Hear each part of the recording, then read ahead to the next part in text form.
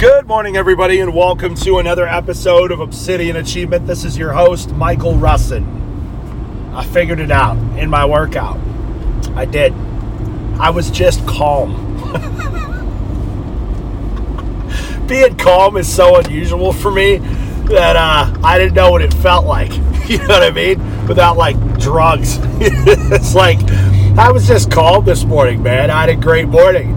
I'm on my way to the gym. Y'all heard if you go back and listen to Slipping Gears, something about meat and slipping gears. I was just calm. I'm like, dude, why? I'm like, why am I not I don't have stuff to yell about right now. And I go to the gym and I'm working out and I was real focused and I had a nice, good 10-load workout. And I'm sitting in the sauna and I'm like, why is it so quiet in here? Not in the sauna, and I'm like, wait a minute, it was my head. My head's quiet. So, I gotta get used to this whole, not having anything angry, or to be angry about thing.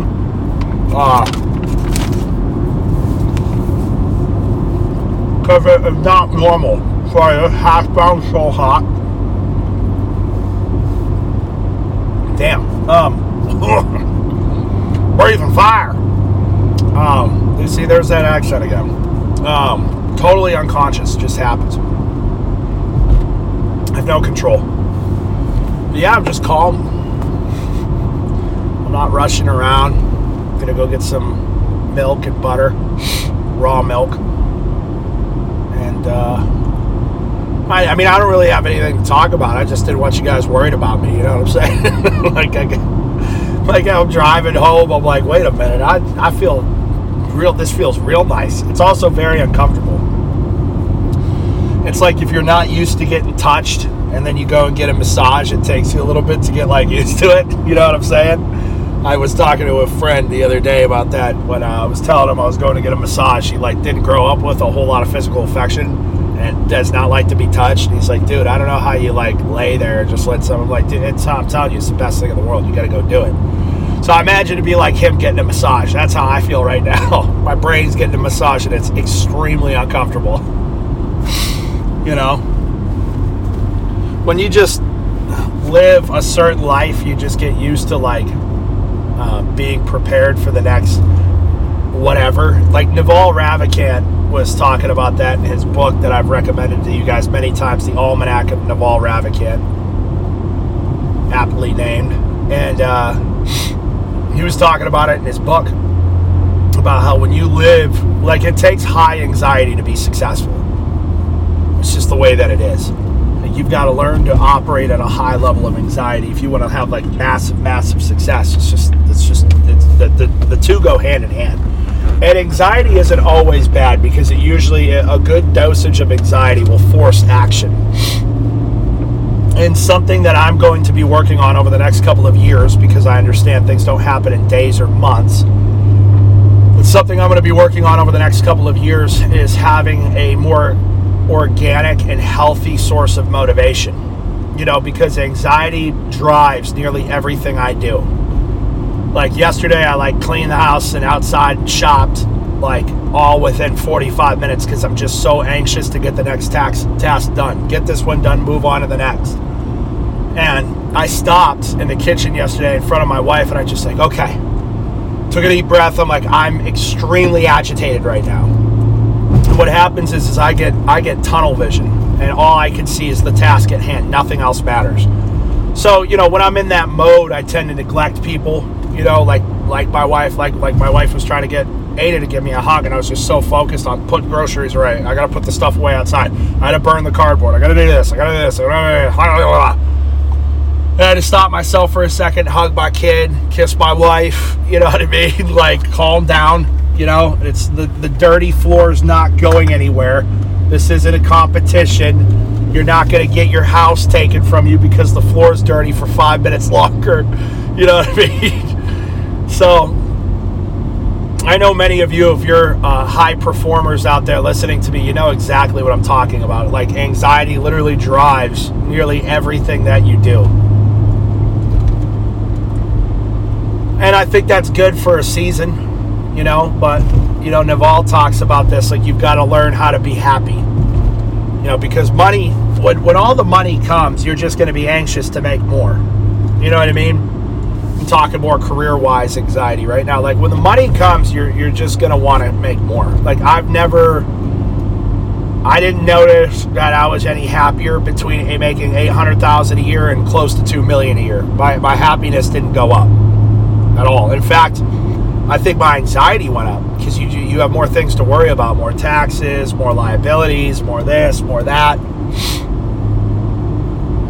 You know, mornings, and then you're like, where did it all go? You know, where's this money? Was there a leak in here? You know, because you got to spend money to make money, you know, and we're constantly reinvesting back into the businesses, you know, first line defense, getting this up off the ground, and just a lot of different things, you know, with the other companies that we have. And it's just not, you're going to find very quickly that, listen to me, if you're like just now starting your business venture, I'm telling you, right, what the hell was that?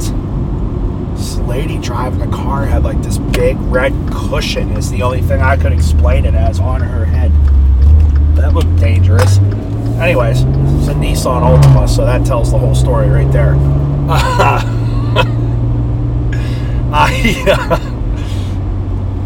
Listen to me. If you're trying to make money, the point I'm trying to make to you now is that more money isn't going to... Now listen, money solves money problems. Plain and simple. Money solves money problems and will alleviate the stress in those areas of your life, but it will not make you physically fitter. It will not make your relationship with your spouse better. It will not make you a better father or mother. It's not going to make you a better friend. And a lot of times it can hurt those things if you mismanage. So money will definitely solve money problems. And I think the reason why so many common people that win the lottery end up broke 3 years later, there's a couple reasons. You know, number one, they didn't earn it, so it's very easy to spend. Number two, they don't know how to work money. They don't know how to make money work. And that's why they're lower middle class or poor. And number three, I don't remember where I was going. Number three is they think that, okay, all of my problems are solved now because I have money. And none of the inner work was done to get that multi-million-dollar payout. And what happens is when you give somebody a multi-million-dollar payout without going through the vicissitudes required to make money, they crush themselves. They mangle themselves. You know what I mean? They do terrible things with it, stupid things with it. And then they wind up broker than they were before, way more debt. Everything getting repoed 3 years later. It's a sad story. You should see like what happens to many lottery winners. It's not good. It's not good at all. They get crushed, man. You know, because they don't know what they're doing. It's like going into the gym for the first, you've never been in the gym before, and you put 405 on the squat rack, and you take it up, if you can even lift it up off the bar, it's going to crush your spine and your knees, and your hips are going to come out through your shoulders like SpongeBob did when he fell off of something. I don't know. There's like that episode where he jumps off or gets pushed off something, he hits the ground, his like hip bones come out through his like the top of his head.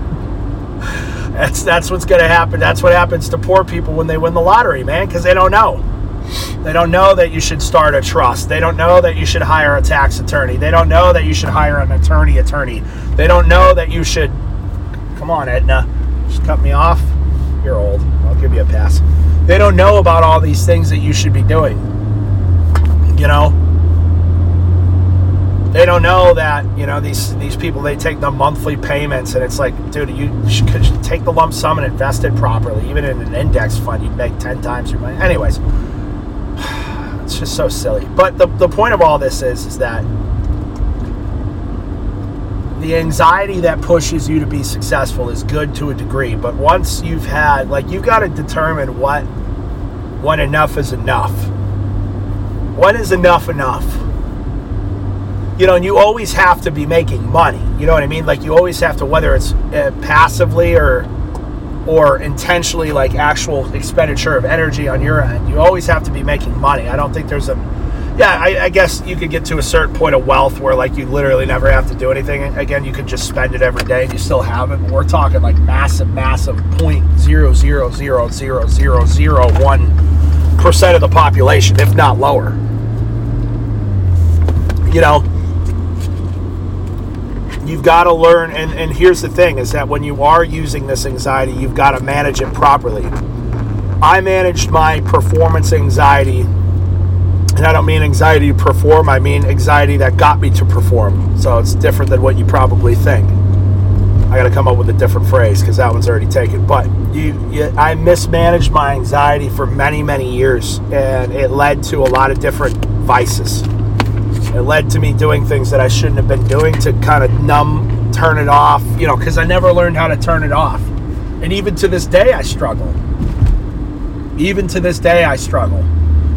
But I don't struggle like I used to, you know, because I have a much better understanding of it. So, that's today's episode. Bingo. Love you guys. Let's get it. Peace.